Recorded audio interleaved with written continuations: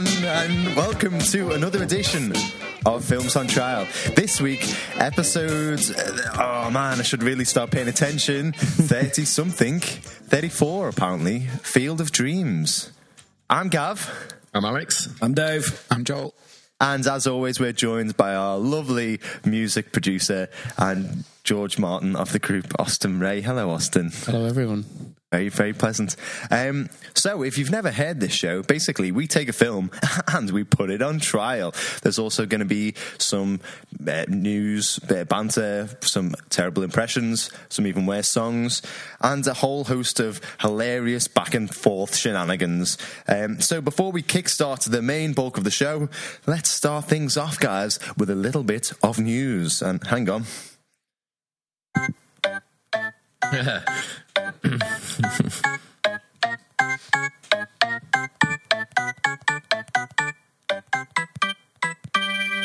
I think that's my favourite one you've done. That's been the best one, Yeah. by far. Thanks, guys. Thanks.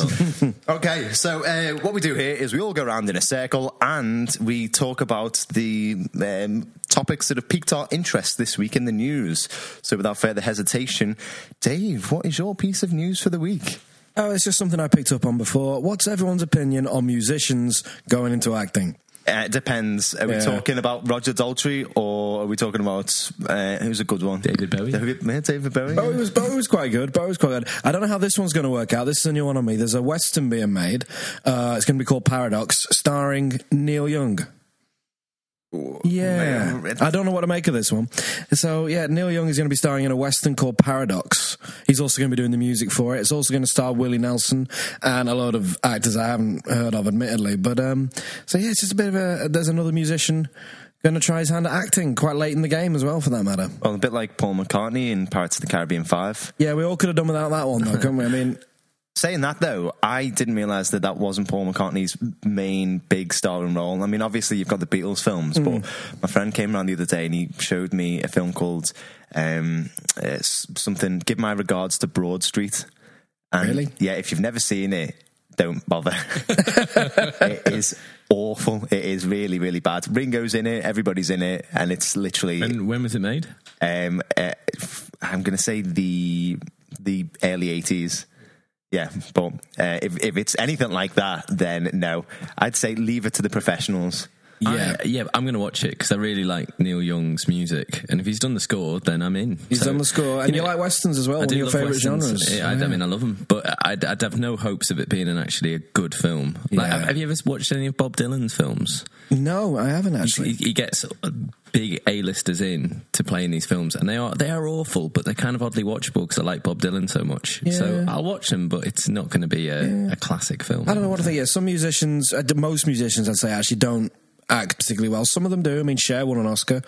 I thought Tom Waits has actually had quite a good acting career. You know, so you never know. Should Cher have won an Oscar? You know what? I've never seen Moonstruck. Never seen it, so I can't comment. But yeah, we'll never see. Well, time will tell. Is Neil Young? Should Neil Young have come to acting years ago? Has he missed his calling? Yeah, maybe not. Joel, what is your piece of news for the week? Well, I just saw this piece on a website. Basically says Cloverfield 4 takes place in World War II. Filming is finished already, and I just thought, have I missed Cloverfield 3? But apparently, they've already finished filming Cloverfield 4 before Cloverfield 3 has They've finished film. What? So Cloverfield 3? 4 is completed in terms of film, and obviously 3 is out kind of this year, I think. But yeah, I like Cloverfield. I enjoyed the original, and then obviously Cloverfield Lane I thought was great as well. But I just thought it was a bit weird to film and finish filming number 4 when they've already done number 3. Although kind of films like Lord of the Rings and stuff did that, film them all in one go. Yeah, but not the 4th before the 3rd. Yeah, what happens if Cloverfield 3 tanks at the box office? Some executive is getting fired. But maybe it's like because Cloverfield 2 wasn't technically supposed to be part of Cloverfield, was it? So it was written, and then the guys sent it off to J.J. Abrams as like, what do you reckon of our film? Would you be a producer? And he said, yeah, actually, yeah. And I'll tie it in with the Cloverfield mythos. So maybe it's like that. Maybe some other guy has done the same thing, and J.J. Abrams has gone, yeah, I love that. I'm going to have that as 4th Cloverfield because I'm already in the middle of filming Cloverfield 3. Or maybe it was just like a Super Mario thing where they had another film and he said, let's just screw it. Make it Cloverfield, yeah. Hey, Super Mario Brothers podcast episode is one of our highest rated so far. For some odd reason. It's just because I wasn't there. Austin, have you seen any of the Cloverfield films? No, not even one. Of course not. Okay, so Alex, what is your piece of news for this week? My piece of news is that there's a new Harry Potter film coming out, Fantastic Beasts 2, and there's a bit of a controversy about it because J.K. Rowling came out after the books and said that Albus Dumbledore was gay, and she's written this story about him and the wizard Grindelwald having a relationship, and that's kind of a part of the story is that they're lovers. But in the film, the directors come out ahead and said they're not actually explicitly going to have that in the film, that they are a couple. I think he said it's going to be implicit in it, but it's not actually going to be an explicit part of the story, which has got a sort of split opinion a little bit. But I think the main thing is, in a way, it's quite a nice story because there's a lot of young people saying, why are you not like having him a gay character? What's the reason not to? To which no one's got an answer. So, do you think it's a case of the producers fearing that if they have a gay character in the film, that some people aren't going to come and watch it? I mean, those fears might be just as well. There is that does. I'm not so sure. I mean, I know in certain aspects, you see films like this come out in America, and people say, "Oh, yeah, it's not appropriate to be in a kids' film." Yeah. These are the same people that would say, witchcraft isn't appropriate content for a kid's film. So I don't think it really matters one way or another. If you're making a film about magic and witchcraft, you could include this. Definitely. You're not going to alienate anyone you haven't already alienated. So I don't see the harm. No, me neither. I mean, I even if it does alienate people, they should do it anyway.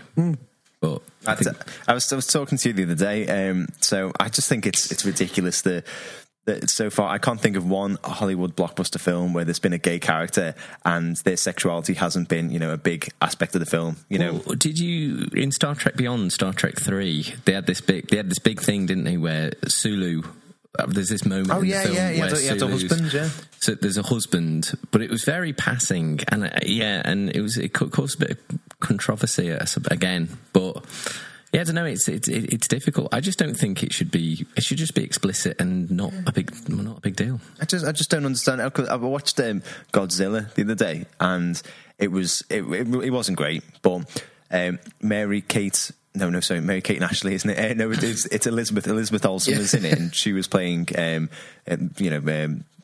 wife. And her character was ridiculously two-dimensional. It was like paper thin. And then at the end, there was obviously this big embrace because they hadn't seen each other for a while.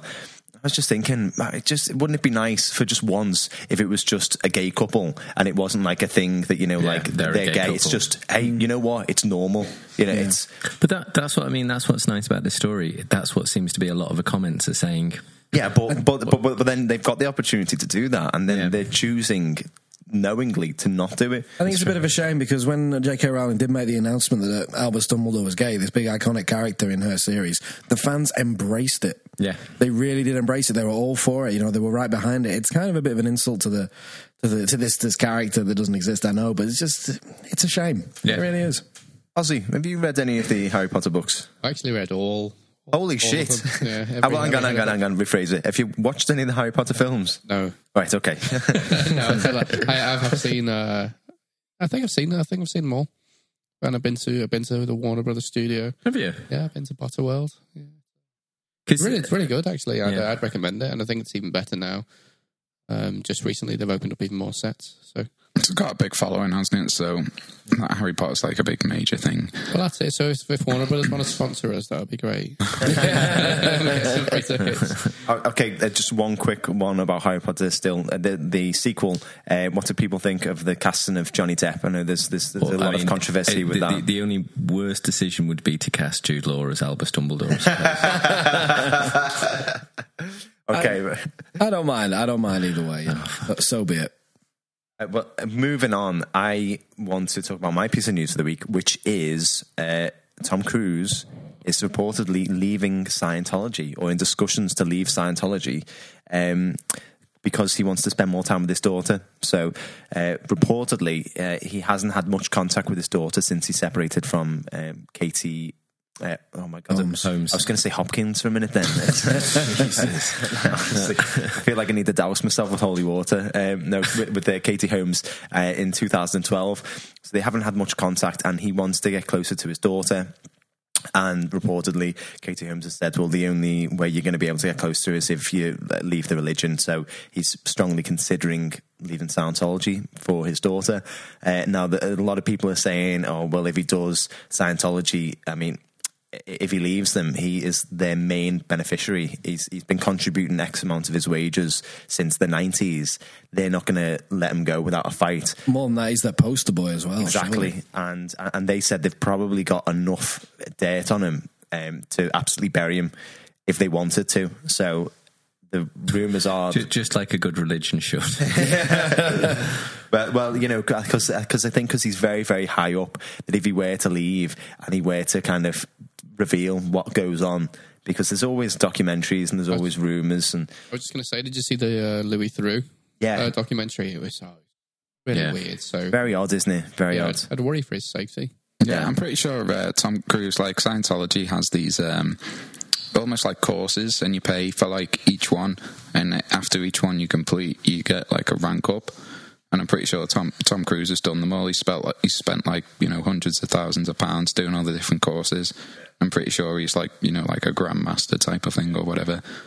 Well, so the rumour is that he's trying to reach an amicable split with the church, where he signs a disclosure where he doesn't comment on anything that goes on behind the scenes, and they won't reveal any shenanigans or reveal any of his past or whatever he might have been up to. Not to say that he has been up to anything, but, you know. But really no one comes out of this looking particularly good. It's like there's secrets on both sides here, and they're going to sign a waiver, so now they've disclosed. Exactly. But so how do you think Scientology can recover from this if Tom Cruise does leave? Do you reckon there'll be a domino effect where other celebrities will leave? I'm pretty sure that they are like extremely well off.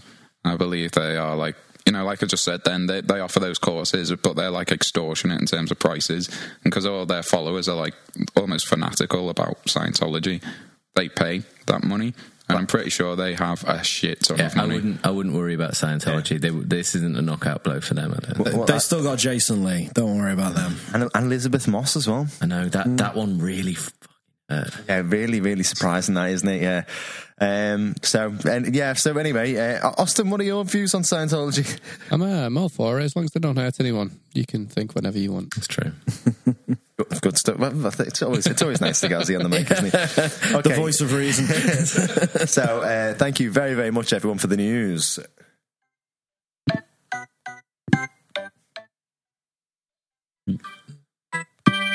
I just lost it. I bottled it then. I had so much success the first time, I just completely bottled it. Anyway, so hello everyone. This episode is Field of Dreams, and as I was saying earlier, if you've never heard the show before, basically we take a film out of a hat at random and we put it on trial.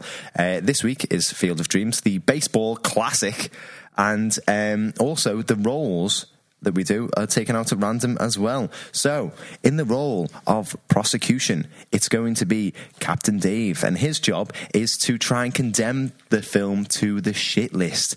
In the role of defense is going to be Brucey, who is going to be trying to place the film on the hit list. Then there's also going to be Joel as the character witness, who's going to be giving his genuine opinion, throwing a bit of weight behind each side of the argument. And then in the role of the judge is going to be me. And my job is to decide which list the film should go on based solely on the arguments that are put to me and not use my own opinion. So, without further hesitation, would you guys like a bit of a synopsis? Yes. Yeah, please. I know what I want you to do. Oh, you know what? I haven't seen Field of Dreams in so long. I've got it. No, don't worry. What is it? James Earl Jones. Oh my god, that's a hard one to do. That's very hard. Why not do, because Shoeless Joe was from South Carolina, so why not do what Ray Liotta did and do a Bronx accent? James Earl Jones.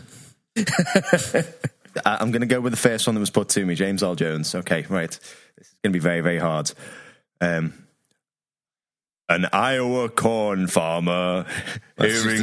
It's just very deep, isn't it? But that's James Earl Jones. Very deep and soothing. I'll see if I can go deeper. Got to be deep and quick. Okay. An Iowa corn farmer hearing voices interprets them as a command to build a baseball. You sound like an alien off Star Trek. In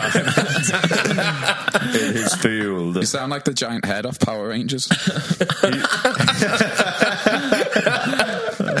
He does. And the 1919 Chicago White Sox come. That wasn't bad. That was not bad. It wasn't good, though. One of the it was pretty bad. For one of the most distinctive voices in Hollywood, that was not bad. Right, okay. Without further hesitation, I'm going to pass it to myself as the judge. So you got to be nice to me, guys, because all of this is going to be contributing to my final decision. So that's not right. Judges shouldn't do that. Well, okay, right. So I think I'm going to start off with the defence. So Okay. The defence, what is your first point? So my first point I'd like to talk about would just be the cast. I think I'd like to talk about just a quick little thing. Gav started off introducing this film by saying it's a baseball classic. I would say yes, it's about baseball, but I wouldn't say this is particularly a baseball film. This is a family film. This is a film about dreams and aspirations, which has baseball in it as well. But I wouldn't particularly say it's just baseball film. This film can't go on the shit list. It's too original. It's a completely original idea, and you can sort of forget how original. This is a classic film that people think about. A film about someone building a base. Building a base where ghosts turn up and play base. It's really, really. It's iconic. It's completely within film history. It's got a firm place as being just an absolute classic, and it does that because of the way it deals with a range of issues really, really sensitively. And the main way they can do this is with what I just think is one of the most beautifully balanced cast. It's not just that everyone doing their performances is good in this film. It's the way they work together. It's just absolutely perfect. So it starts where Ray, Kevin Costner's character Ray, is dealing with a midlife crisis. Really, he's grown up. He's got a family now. He's got a kid, and he's got this farm. But he doesn't really know where he's going. Doesn't really know what he's doing next, particularly. And he's sort of a little bit of a loss, bit of ennui, which normally is a bit of a midlife crisis, bit of a comic thing, but it's dealt with really sensitively here. And Kevin Costner plays it so well because he's just quiet and determined. He's got a bit of humour to him as well, but Kevin Costner's perfect for this because he doesn't overstate it. He's got these fantasies about building a baseball field in his garden. In his farm, and that he could sound a bit manic, he could sound a bit crazy, but actually it works because he's quiet and determined throughout the entire thing. As well as he's kind of just quiet, getting through it. His wife's actually really energetic. So is it Amy Madigan plays it absolutely perfect. So she bounces off Kevin Costner by having like this lovely scene, having a great, being really energetic. Sorry. You two are on your phone and you two are watching a match. Just fucking talking to myself. We're listening, man, but we're easing into your words. I was actually listening. No, I could tell you were listening, but literally no one. It just felt like the weirdest fucking thing. The cat was watching it for a bit, and the headphones on, and just like, what the fuck is everyone doing? All right. Okay, carry on. We'll pay you due attention now. Lordy. I did my best. Right, okay, right. Amy Madigan. Okay, sorry. I'll go back. At least we found the next animation. Everybody look directly at Brucey now, please. Yeah, everyone pay attention. Cat. You little cat on the floor, pay attention. Okay, sorry. Where should I start from? Should I start from talking about cast? We're not going to delete any of this, so you may as well just keep going. Just keep going. Just keep focusing the episode. Amy Madigan, bring some energy to it. Go for it. Right, okay, I'm going to start with, I'll just talk about Kevin Costner. So, we're not keeping this in, right? Oh, yeah, we're keeping this in. Most of it, yeah. Okay. Yeah, this is staying. So, fuck it then. So yeah, Kevin Costner. I'll start with Kevin Costner again. Kevin Costner's like he's fantastic in his film. He's quiet. He's quite understated in it, but he needs to be. So often, some people sort of say Kevin Costner's bland, but I think that's pretty unfair.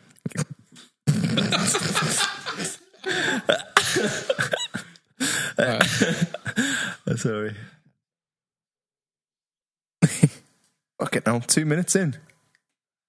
I'm quite happy to jump in on cast at some point. Yeah. Okay, shit. I'm going to start with Kevin Costner again. Go again. Okay. Take two. Right. You can go from the start of your argument if you want. I'll start with Kevin Costner. Okay. Take 3. Right. Okay. You ready? Fuck me, Brucey. Shut up. Right. Take 4. Right. Kevin Costner is really understated in this film, and it works perfectly because he sort of needs that. His wife, Amy Madigan, is really energetic and bouncy throughout the entire thing. She's perfect. She's sort of, and they have that great relationship where he's really low key throughout the entire thing, and she keeps the energy going throughout it. Also, Kevin Costner's got this sort of like innocent childishness throughout, which you sort of need because with the whole film that works perfectly. As well as this, you've got Kevin Costner, Amy Madigan. You also got James Earl Jones, who just does an absolutely brilliant performance. He's a perfect curmudgeon, and he sort of picks up another theme of dreams being lost, dreams being found. Does it absolutely brilliantly. And on top of that, you've also got Ray Liotta, who's just absolutely brilliant in this film as well, and adds another little piece to the puzzle of this perfect ensemble cast. He's again quite understated, but he delivers his lines well, and he's got that. He sort of does look a little bit like a baseball player from the 1920 early 1920s. He's absolutely brilliant. And then just when you didn't think it could get any better, Burt Lancaster comes in, providing like the best gravitas. He's just what a last performance for Burt Lancaster. It's just such a good performance for him to have finished on. And he's got that great grandfatherly role, throughout it. I just think the cast in this is perfect, and it helps just such a beautiful story that it's told so well by those people. Thank you very much, Alex. A couple of questions. Question number 1. Would you say Kevin Costner was quite bland? No, I'd say people sometimes accuse him of being quite bland, and I don't think it's fair. Okay. I think people misinterpret him being bland as actually he's just understated and not overacting. Okay. And another question. Do you think Ray Liotta looked like a baseball player from the 20s because he was dressed like one? You might. Now you got it. Yeah. No, maybe. I was watching Apollo 13 the other night, and I was like, you know what? That Tom Hanks looks like an astronaut. Was it the spacesuit? Did that help? He had a very astronaut look about him. Okay, Dave, would you like to go back at Alex? Yeah, I'll chat a little about the cast. First of all, I'll make a concession. James Earl Jones actually does a very good job in this. James Earl Jones is a pleasure to watch. He's a class act. And I'm not going to say anything against Burt Lancaster either. Burt Lancaster was a class act on screen, off screen, and Hollywood is all the poorer for not having Burt Lancaster around anymore. But one thing I will say about this film is we cannot get caught up in sentimentality. This film feeds off people's sentimentality, and that is one thing that we need to be aware of. I'll come back onto this in greater detail later, but in terms of this being Burt Lancaster's final film, sad as it may be, don't get caught up in that.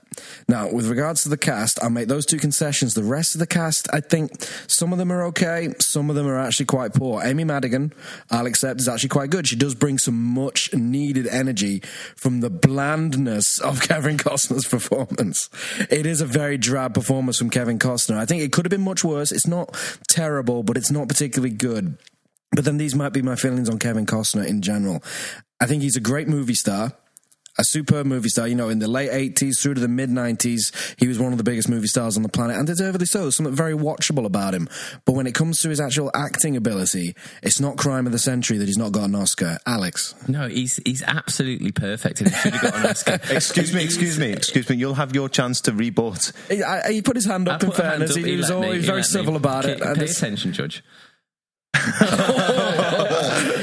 I don't think we need to listen to any more, to be honest. Well done, Dave, on your victory. No, he always gets this thing of not being a good actor.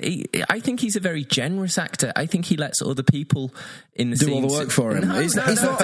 I don't think Kevin Costner is a bad actor, but I really don't think he's that good, to be honest with you. I've seen him in The Untouchables, in JFK. I've seen him in many good films. JFK, come on, Dave. I've seen him in many good films, and his performance isn't the stellar piece of it. You know, even though he's often the leading man, his performance is often quite, like you say, understated. Yeah. Sometimes that's good, sometimes it's not. Sometimes it's grey.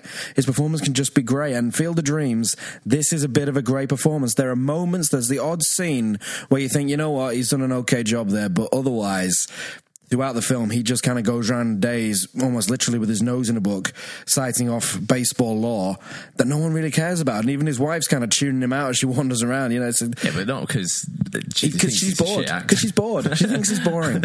But no, okay, Kevin Costner, not a great performance, I have to say. I didn't think Ray Liotta was fantastic in this. As soon as he comes onto the pitch, the first time you see him, he just looks confused. And I thought, okay, you know, he's come back from the dead. He's a ghost. He's been resurrected. He's on a baseball field, and he's thinking, can I play? You know, in real life, Shoeless Joe Jackson, who he's playing, got banned after the Black Sox scandal in 1919, was never allowed to play baseball again. So he's kind of come back. He's like, can I play baseball in the afterlife now? And he's like, I understand his confusion. But that confused look just stays with him for the rest of the film and doesn't really change. And he just kind of, it's like Ray Liotta in almost Goodfellas mode, which he would go on to do almost immediately after Field of Dreams, where he's almost intimidating at times. And that's why the director cast Ray Liotta. He looks nothing like Joe Jackson. He doesn't even hit the right way. You know, as far as authenticity goes, they sent him off to a baseball academy, Ray Liotta, to really learn his swing, so he looked like a professional baseball player, all the time neglecting the fact that Shoeless Joe Jackson was left-handed. Ray Liotta is right.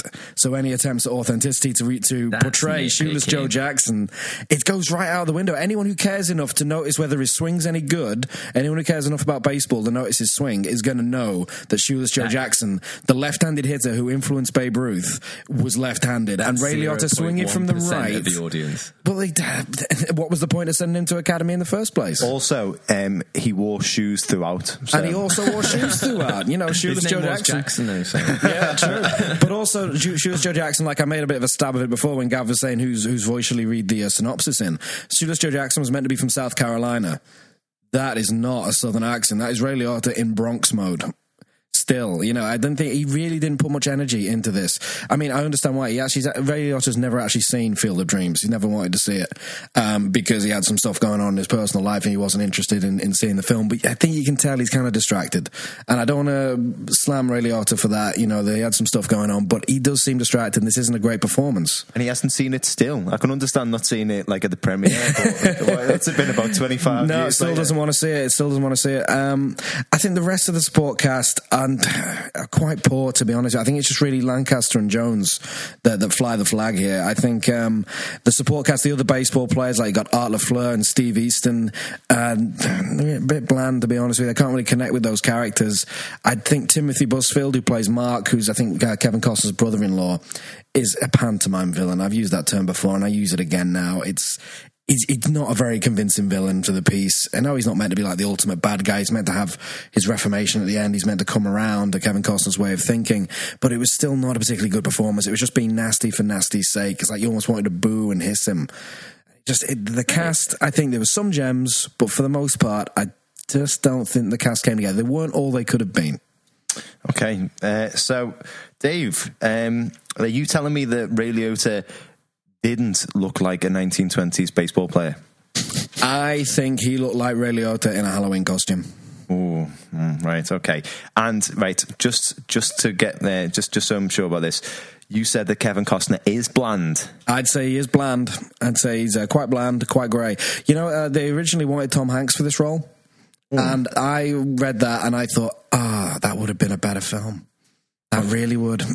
Okay, so Joel, right, we're going to hear your opinions now, just to give you a bit of a recap. Brucey said that Kevin Costner isn't bland and that Ray Liotta looks like a baseball player. Dave said... Let it fucking go. Brucey said that it's an iconic film, it's very classic, and there's some really great performances in there, especially from James Earl Jones and Burt Lancaster. Captain Dave agrees with that. It sounds very much like he wants to be the meat in a James Earl Jones and Burt Lancaster sandwich. Who doesn't? But but he said that it's too sentimental. It's always trying to tug on the heartstrings. I'd just leave the cat alone, to be honest, Dave. He's just grouchy because he needs some food. And some of the performances in it are really bad, especially Kevin Costner, who's very bland. What would you have to say to this, Joel? Tell me right now. Well, in the same way that was said in the past, that Brad Pitt just plays Brad Pitt. I think Kevin Costner falls into that category of he is just pretty much Kevin Costner in every single film. And in this one, I thought exactly the same thing. Like, he was just... He's one of those actors who just doesn't show emotion very well. He's just got like this one face, and it's the same all the way through. That said, like, I'm not going to be that much help on the rest of the kind of cast, because when I watched it, I was just totally indifferent. I didn't love it. I didn't hate it. It was just in front of me. It's just one of them things where, you know, you just watch the film and it's just like, oh, it's over. So probably not a glowing review, but I didn't think they were terrible either. Would you say that Kevin Costner is the Hollywood version of you, Joel? If by that you mean hugely successful as loads of women, then possibly. Okay, right. Right, we're up to second base here, guys. I'm going to hand the bat over to Captain Dave, who is going to... I don't know. I can't think of any baseball terms. Swing and a miss. Step up to the plate. Swing and a miss. I'll step up to the plate. Right. Okay, Dave. And I'll do my best for a home run. Right. Okay. So what I want to talk about, I hinted at it before when Alex was talking about Burt Lancaster, this being his final film role. That is sad to think about, that this would be his last final film role. But you can't get caught up in the sentimentality of it. And that is one thing this film feeds upon, thrives upon and feeds upon. It's the sentimentality. So if you look at it, it's when you're talking about... I was reading some reviews, okay? I was read a few reviews about this because I'd never seen this film before. Up until a point where I knew we had to do it for the podcast, I'd never seen it. I watched it and I had these great visions in my head of what it was going to be. People said this was like the male version of The Notebook. You know, they said this is a really emotional, really powerful film. I didn't get any of that. So I looked into it. I read a few of these reviews online. I went on Rotten Tomatoes, I went on IMDb, and I had to listen to what some of the critics had to say. Now, those that loved it also cited in their reviews their own relationships with their fathers. There was a real personal criterion to be met to enjoy this film to the extent that some of these critics did. And that's what I know Alex is looking at Gav like but no, a lot of the reviews, not all of them obviously, but quite a few of the reviews, they all mentioned their own relationships with their fathers, and it was just kind of like, okay, so maybe there is a personal criteria you need to meet to really get to the heart of this film, and maybe that's why I couldn't get it. I really did not feel anything. Maybe I need to give a damn about baseball. I just don't. I feel it's very centered for the American market. You know, the bit where he's talking about, what kind of a kid doesn't want to go out and play catch with his dad? It's just like, I never played catch with my dad, but then we don't have baseball as one of our main national sports. So I feel there's something lacking. I think there's maybe, if we were doing this podcast over in America, and if we were Americans, we might be able to feel something a little more. I don't think this is an international film. I don't think it has international appeal. There's other bits in this film that really rub me up the wrong way. It seems preposterous at points. The way the script flows, the way the plot flows, it doesn't make sense. There's bits where he's when he gets the first message, build it and he will come. And Kevin Costner just interprets that as, I've got to build a baseball field. No real explanation as to why he feels he has to take on this costly and lengthy procedure to build a baseball field in his back garden. I mean, I suppose that's the fantasy element of the film. That's the dream element of it. You just go along with the flow. But this keeps happening throughout the film, and there's no real explanation for it. When he gets another message from the world beyond, ease his pain. And within 5 minutes, he's made a very tenuous link between ease his pain. This must be Terrence Mann, who's James Earl Jones's character. It's like, he must be talking about him. It's like, whoa, just because there's a debate on at the local high school about whether kids should have Terrence Mann's books on the syllabus, that's a very tenuous link. I don't know how. I wouldn't have made that link. I don't know how he's done that. And it's just, it takes these big leaps and just expects you to go along with it. Doesn't really explain them for you. Doesn't really fill in the gaps. And there are many gaps. So there's a lot of unanswered questions. There's still theories about Field of Dreams. People saying, was Terrence Mann dead from the start? You know, when Terrence Mann gets invited into the cornfield towards the end of the film, you know, I watched it first time around. I thought, okay, so that's James Earl Jones's character dying at that point. That's his death when he goes into the field. People have said, no, he was dead long before that. he was a ghost throughout the whole thing. But then I'm like, but then how does he order a hot dog at the ball game? How does he interact with Kevin Costner's brother-in-law, who can't see the ghost until Karen's accident, Kevin's daughter? Only then does he start to believe and see the ghosts on the field. So it didn't really make sense, and the whole film doesn't really make sense. It gets quite preposterous. And I think one thing I want to drive home is that this film wasn't what it could have been. This film could have been something special if they just altered the story a bit, and I don't often say this normally, because they stayed very true to W.P. Kinsella's original book, and I get it. I see it is very distracting when no one's paying attention to it. Are you purposely watching the football games? I'm writing notes here about your defence. I'm going to draw a big cross through this. Sorry. And I'm That's all right. That's all right. Right, I've got it was too true to the book, needs to, and then you started babbling. So I was babbling. I was okay. 100% listening to you. Okay. With regards to the book by W.P. Kinsella, in the original novel, the role of Terrence Mann wasn't Terrence Mann; it was J.D. Salinger. And the producers thought, we have to rewrite this. We can't put Salinger in the movie because he will sue us to hell and back, which he was known to do. He was a very private man, didn't want to be brought up. He had a bit of a problem with the book in the first place, that he was a character in someone else's book. He objected to that, so they thought there is no way we can portray him on screen. So they had to rewrite the character and bring Terrence Mann into it. But one thing this is an article I read, actually from a baseball fan's website. They did an article about Field of Dreams for baseball fans. And the guy hated it. This guy was an avid baseball fan. He says, this is the worst baseball film I've ever seen. And he said one thing that really actually offended him was the fact that they used James Earl Jones to deliver a speech that Salinger delivered in the book. And it's a speech where he says, one constant thing throughout all the years has been baseball. America's been rolled like an army of steamrollers. It has been erased like a blackboard, rebuilt and erased again, but baseball has marked the time. And he said that speech, because it's coming from James Earl Jones, is actually quite insensitive now. One thing that the director wanted, that he says his big regret when he looks back on Field of Dreams and why he doesn't like it, is that he wishes he could have included some black players on the Field of Dreams. And I have to agree, to be honest with you, not because of any sense of diversity. I know the film came out in 1989, but for terms of, I can't get behind these baseball players that were banned. They took bribes. The 1999 Black Sox scandal, they took bribes and fixed the game. And I don't feel that sorry for him. It's like, yeah, you got lifetime bans. Yeah, you were stopped from playing the sport you loved, but you did something really wrong. I kind of understand that. The director said it would have been a better film if he could have gone to black players that weren't allowed to play in the major leagues simply because of their race.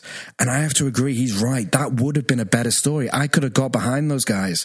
I'd have been like, yeah, build them a field, let them play Major League Baseball finally in the afterlife. But that didn't happen, and that's his big regret, that he didn't tweak the story from the original novel and make it about those guys instead. And this guy, what was his name? Stephen Goldman, who wrote this article on the baseball website, says that having a black man in James Earl Jones recount kind of wistfully about the golden age of baseball when men like him and men of his colour would not have been allowed to play is kind of a slap in the face. It says it whitewashes over baseball's quite dark past. Baseball was quite apartheid, and the film and the book just neatly sidestep this quite black spot on baseball's history, when it said that they could have made a much better film had they addressed it in passing, even if not made a whole film about it. So in conclusion, the film was not all it could have been. It could have been so much more. Well, thank you very much, Dave. I've got a lot of notes there. Definitely not a swing and a miss. Batter up. Okay, so Alex, right? Dave said that it's too sentimental, and he said maybe you'd like the film if you had a knowledge of baseball or a good relationship with your dad, or a bad. I think the relationship with dad is too good. To be honest with you, if you had a poor relationship, maybe you'd get this film a little more. Dave, would you maybe have enjoyed the film if it was about the boy and his dad driving to Asda on a Sunday and getting a shopping? I could relate more to that, to be honest with you. Yeah, and then disagreeing about football in the evening. You know? Okay, so Alex, what is your argument for that? Would you like to step up to the plate? I don't say because I robbed it off Dave. Actually, Ozzy, would you do us a favour and delete Dave saying it earlier and make it look like okay, thanks. I'll have a laugh after you've said it as well. I am going to come back on a few things Dave said there. So Dave says it's sentimental. Yes, it is. It's a very sentimental film. I don't think it milks the tears too much. I think it does a good job of keeping it just on the right level. It never feels like it's going too far for the tear-jerking moments. You know, there's speeches, but there's not loads and loads and loads. So I don't think it's overly sentimental. I just think it is sentimental and there's nothing wrong with that. You know, I think Dave's got an interesting point when he's talking about the black players and it being overlooked and how it could have been a better film. I just think that's a different film. I think that's a really interesting film. I think that's a really good one, but I just think that's a completely different film where you bring in race into it. And I think when Dave's saying, if you're talking about the history of baseball, you probably should bring it in. But like I said right at the beginning, for me, this isn't a baseball film. Yeah, it uses baseball to keep it going and, you know, for common interests, so, you know, so you bring all these characters together. But I'm not convinced that this is a baseball film. For me, this is a film about dreams, you know, it's Field of Dreams, you know, and it's beautifully put and very subtly put throughout the whole film. So Ray starts off when he sort of doesn't have any dreams, and that's the problem. He's reached a sort of midlife crisis. He doesn't know what he wants to do.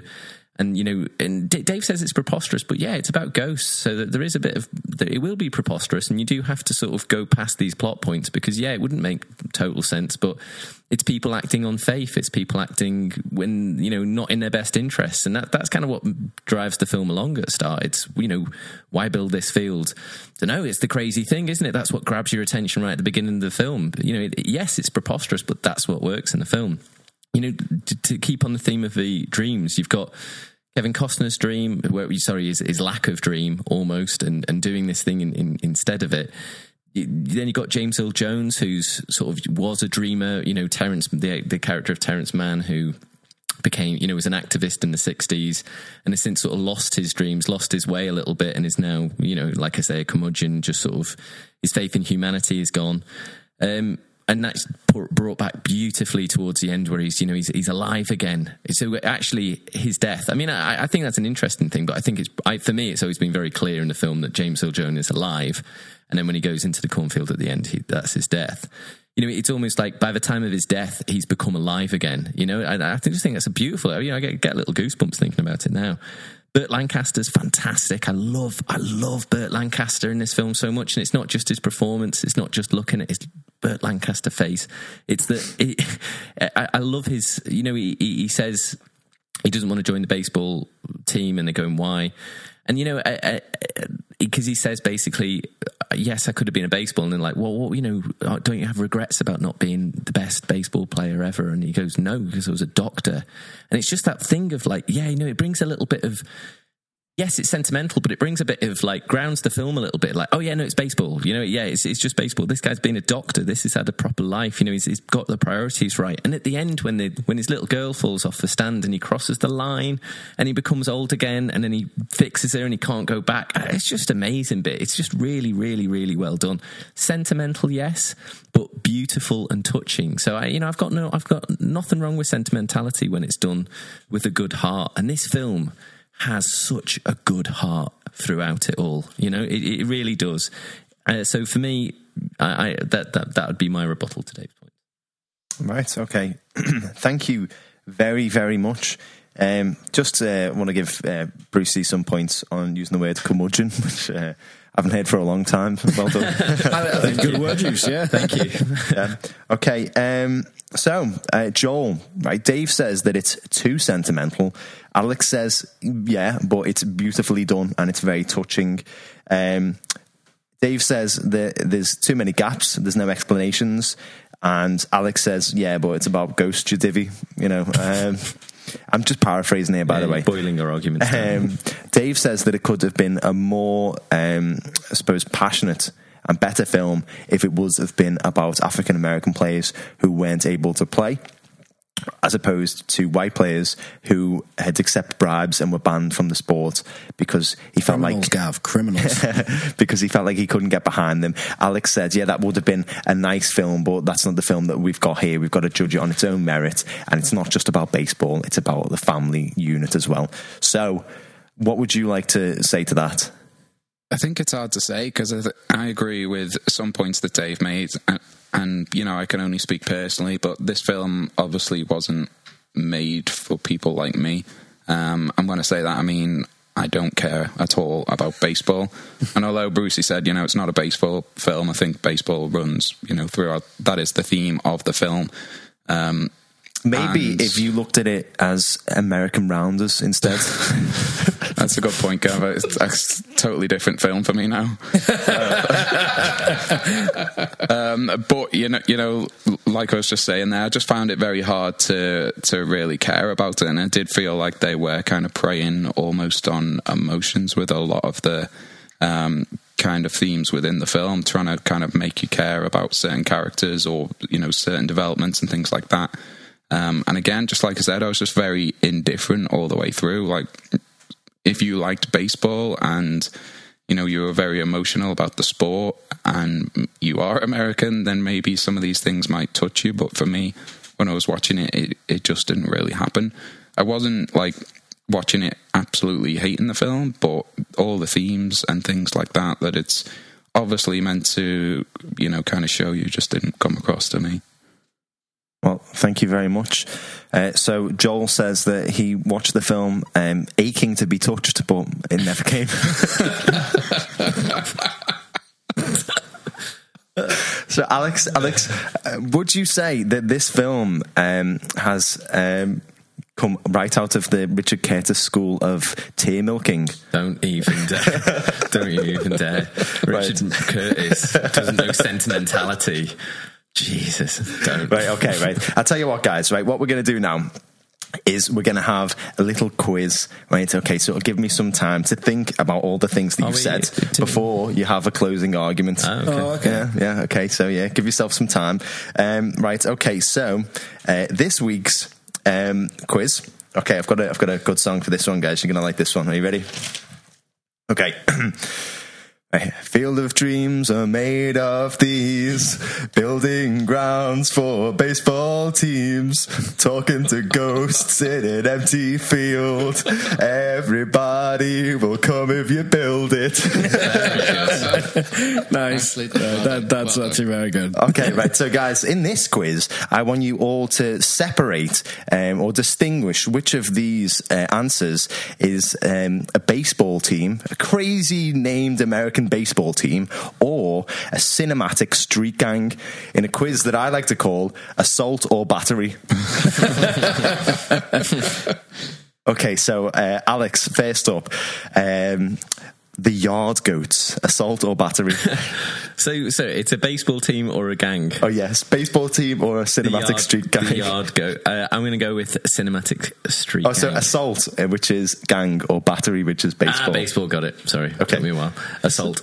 Okay, that's a gang. Yeah, I'm going with gang. Okay, gang. Okay, yeah, go on. Are you telling me the?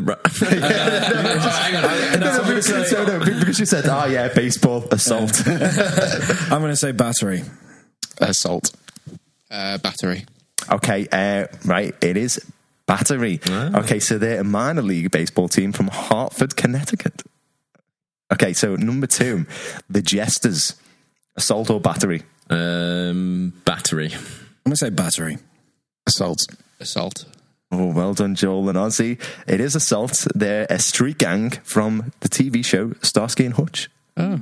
Okay, number 3, the Wizards, Assault or Battery? Battery. Battery. Battery. Battery. Oh, swing and a miss. Oh. Dave, I'm disappointed, to be honest. This is a street gang from the TV show Justified. Oh. Bah, bah. Okay. I don't talk like that anymore.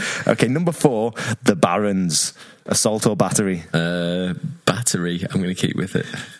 Assault? Assault. Battery.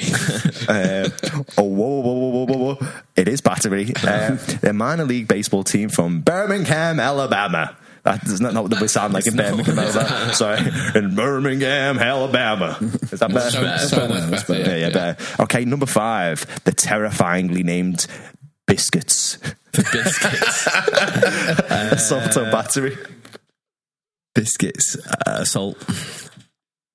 Battery. I can't see a street gang being called the Biscuits. The baseball biscuit, so... I'm going to go with the salt as well. It'll scare me. Battery. Yeah, because the tagline is "You're taking the biscuit." No, it's actually a baseball team, minor league baseball team from Montgomery, Alabama. The Biscuits. Okay, number 6, something I'm very passionate about and donate money to every month. It's the Snow Leopards. Assault or battery? Assault. Assault. Hey, Dave, why is it assault? I'm not sure, but I got a feeling I'm about to find out. The Living Daylights. Really? Yeah, I don't even remember that. Oh, right, okay, yeah. Right, it is assault, yeah. Number 7, okay, equally terrifying, the Flying Squirrels. Assault or battery? Battery. Assault. Oh, sorry, Ozzy, it's battery. Minor league baseball from Richmond, Virginia. Number 8, the Headhunters. Assault. I want to say assault. It feels right. Battery. Assault. Okay, so it is assault. It's from G.I. Joe. And the last one we've got here is the Chihuahuas. Battery. Assault. Oh, sorry, they're Joel and Ozzy. It is battery. They are from El Paso, Texas. Also, I've got a few more here that I just want to reel off because they're so fucking hilarious. We've got the Lake Monsters, which are from Vermont. These all baseball teams. Yeah, these are all baseball teams. The River Cats from Sacramento. From Jacksonville, we've got the Jumbo Shrimp. And my favourite one, from New Orleans, we've got the Baby Cakes. The Baby Cakes? Yeah, Baby Cakes. Right, okay, well, thank you very much for that, guys. Yeah, well done. I mean, I haven't kept scores since we started doing the podcast, but I think you did all right. I was waiting to hear the baseball-themed street gang from the Warriors come up with that at some point. Oh, yeah. No, I was going to, but I thought that might be too obvious. So, yeah, well done. Okay, right, so I should have said baseball or street gang. Jeez. Wow. And then we have to guess if that's a baseball bat or a... Right, okay, so, right, guys, I'm going to give you both a minute to do your closing statements, right? So, I think I'm going to go with Dave, okay? So, this is your chance. Step up to the plate, try and get a home run. Okay. You've got a minute starting from now. Okay, Alex says this film has a good heart. Ultimately, you've got to remember that at the end of the film, commercialism wins the day. All the people come to the farm to give them money. You know, it's not about the heart. It's not about the dream. The end of the film ends with them making money, and that's what this film thrives upon. The heart isn't there. The sentimentality is in its droves. The film feeds upon it. It really does. But at the end of the day, what you've got here, you've got some mediocre performances, a couple of gems, and you've got a film that does its best, that means well, I think. But even the writer gave it 4 out of 5 stars. The director has major regrets about making it, and at the end of the day, the film rides on the coattails of sentimentality. It has one memorable quote that it has ridden on for so many years, and along the way it just indulges in hypocrisy, and to be honest with you, whitewashes over quite a dark history of baseball with quite whimsical and wistful sentiments. It's better than the gong. Yeah, obviously. Dave, do us a favour, man. Just go the whole minute, would you? Hang on, I haven't even finished writing down your points. Right, Alex, well, you've got a minute. I'm going to try and write down Dave's points while you deliver it. So, no, okay, right. So your minute starts from now. This is an absolute classic of a film. It's an iconic film. Everyone knows Field of Dreams, and there's a good reason to it. Yes, it's sentimental, but it's in a really good way. I think Dave's unfair to say that it's about commercialism at the end. That's just a little bit. They've sacrificed so much that the idea that they're all going to be financially okay just ends the film off well. It's not about commercialism at all.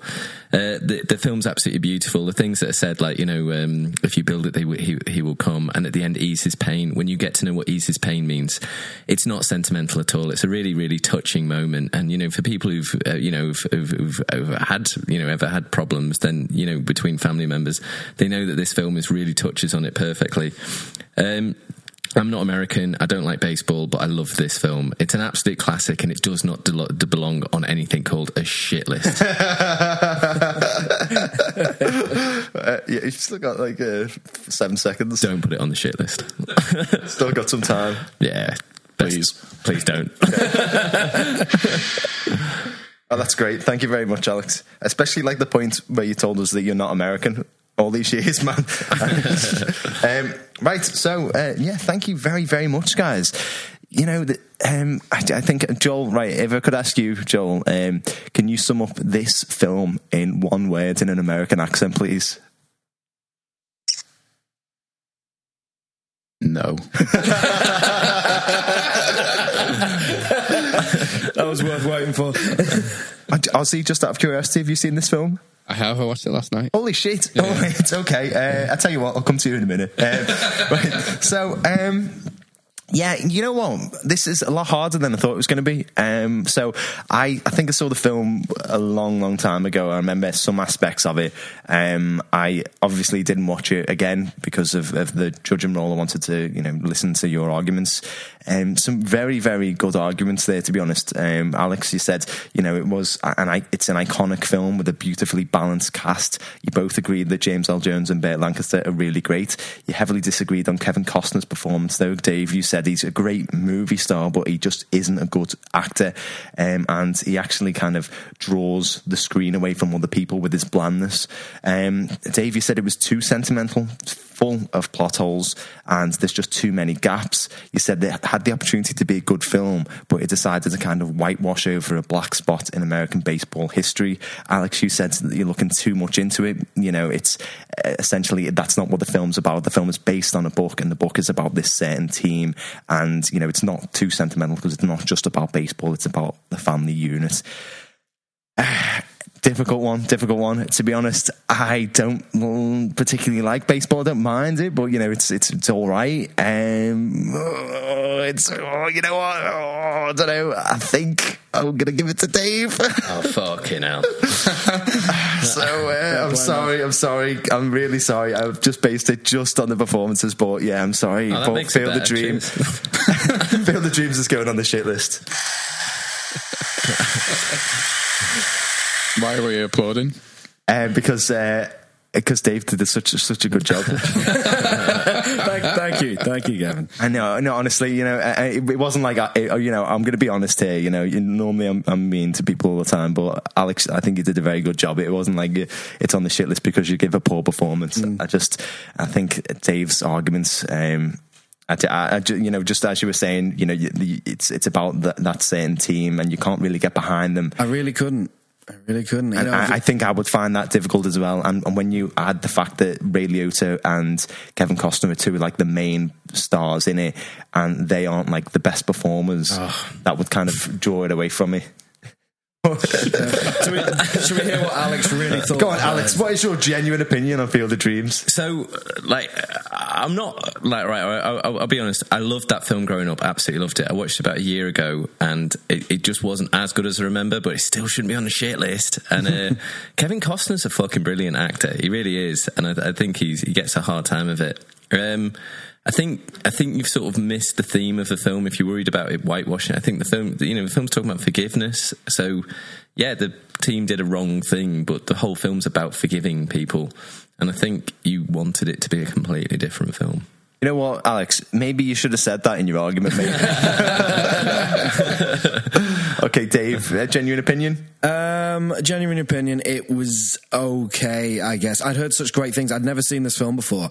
I watched it for the first time when we were doing this podcast, and I'd heard such great things about it. I was underwhelmed. I really was. A lot of what I said, I genuinely mean. I mean, I hyped it up a bit. I went a little more for the jugular than perhaps I would in reality. But doesn't sound like you, Dave. But it left me cold, to be honest with you. It didn't have the impact I thought it would. And maybe its reputation preceded it. I'm not sure, but I do mean what I say. I could not get behind those baseball players. I just didn't care if they got to play baseball again in the afterlife. There was, like the director said, there was a better story out there. Guys that really should have had the opportunity and weren't given it. So I think, it could have been a better film. And I do stand by what I said about Kevin Costner. I'm afraid that was not all. That wasn't bullshit. Joel, I think you've been quite honest throughout. Austin, you've actually seen the film, which is surprising. So, what did you think of it? So I watched it for the first time last night. Yeah, and I thought it was all right. It was fine. It took about half an hour before I really Knew it was about baseball. Well, yeah. But I thought it felt it's just very American, like Dave was saying. It's hard to get behind something. Same with Joel, hard to get behind something that you don't follow, you're not into. It was fine. I don't think it was a hit.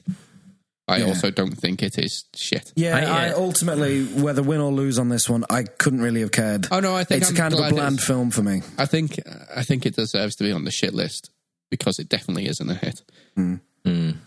Yeah, if I'd won or lost this one, I wouldn't have minded too much. It was just like average. It's teetering on the seesaw of average for me. Thing is, if you don't give a shit about the characters, it really does try and prey on your heartstrings. And if you don't give a shit, the whole film's just boring. But I thought it did that very well. I did give a shit about the characters. I did enjoy it. I thought it was great, but like as a film, it was nice, it's entertaining. But it wasn't. I'm glad I didn't pay for it. Austin, would you have preferred it if it was about a great British sport, say like queuing or tutting at people when they annoy you, but not actually complaining to their face? Passive aggression. I mean, that would have been more relatable, wouldn't it? Would. Okay, right, so guys, higher or lower than A Bronx Tale? Alex? Lower. Lower. What was A Bronx Tale again? 7.5. Oh, sorry, 7.8. Oh. Higher. Higher? Lower. Lower. I think it's still incredibly high. I think it's lower. Lower. Well, I did actually give the score out just before I said so. Bronx Tale 7.8 and Field of Dreams is 7.5. So not much in it, just lower. Not much. Did see. I saw on Rotten Tomatoes when I clicked it last night. It said 86% or something. So. Maybe that's just because maybe a lot of the people voting it from America or whatever, but it's still incredibly high. You're all wrong and I'm right. Okay, and just before we wrap things up here, guys, we've got the good old caption contest. Okay, so I put forward a picture of Kevin Costner walking aimlessly through a field, perhaps having a dream. A daydream, maybe. So here's a few of the captions that we've got here. All you guys have got to do is pick the funniest, and the winner will win a Freddo. Yeah, that's right. A chocolatey drop of heaven will arrive at their doorstep. Okay, right. Okay, number one. Okay. Everything we kept coming up with is corny. Oh. Okay, number two. True, though. Number two, this is a quote, so quotation marks. You said my career is in here? Everyone lay off. It's a fucking great accent. Okay, number three. I think that's it, to be honest. Yeah, yeah. So yeah, that's it. So what have we got there, guys? I'm going with corny. Go for the career. Yeah, I like corny, but I think career was funnier. Okay, so yeah, that's one of my friends from work who submitted that. So congratulations, Steph. Well done. I will bring in a Freddo for you. Sorry for shouting bullshit. Did Alex have any trivia this week? Or? Yes, I do have trivia this week. So is it that Kevin Costner's shit? I'm not going to tell you. He has reported. I'm not going to say it. Do it for the listeners. You say sorry about Kevin Costner, right? Hey, Kevin Costner has reportedly got a very large penis, then. There you go. There's a compliment for Kevin Costner. I don't think if Kevin Costner finds out there's 5 wankers from Liverpool, I don't think he's any good. I don't think he's going to lose any sleep. No, he'll be fine. But anyway, my trivia is that the field that when they were making it was made in summer, and they imported the turf. They wanted it to be perfect, but the grass didn't catch and it died.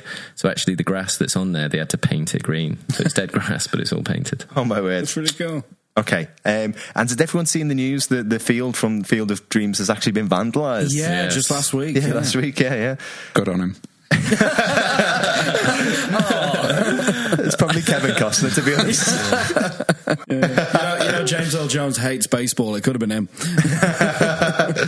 Right. Okay. So while this trial has been going on, we have actually picked next week's film out of the hat, and it is. It's a good one, guys. It is Leon. So Le Professionnel. I think that's how the French would say it. Or maybe Leon. So we've picked the roles at random, and here we go. So we've got some good ones here. In the role of judge is going to be Joel. Okay. In the role of prosecution is going to be me. Ooh. And in the role of defense, we've got Dave, and the role of character witness that leaves you, Alex. So, without further hesitation, I'm going to say goodbye to everyone. Just want to thank you all for listening so far. We really do appreciate all the likes and shares and subscribes that we've had. You can catch all of our previous shows and all of our future ones on our spiffing website, www.filmsontrial.co.uk. Also, give us a follow on Twitter @FilmTrials. There you can suggest films for us to put into the hat. We are taking more requests, so please do. And also, while you're there, why don't you give our good friends Austin Ray and Winston Sang a follow? They are @Aussie Ray and @the_Quirks, respectively. Also, check out our Facebook page, YouTube page, and Instagram page, Films on Trial, all of them. So I just want to say we will be in your ears next week with Leon. Until then, thank you very much and goodbye.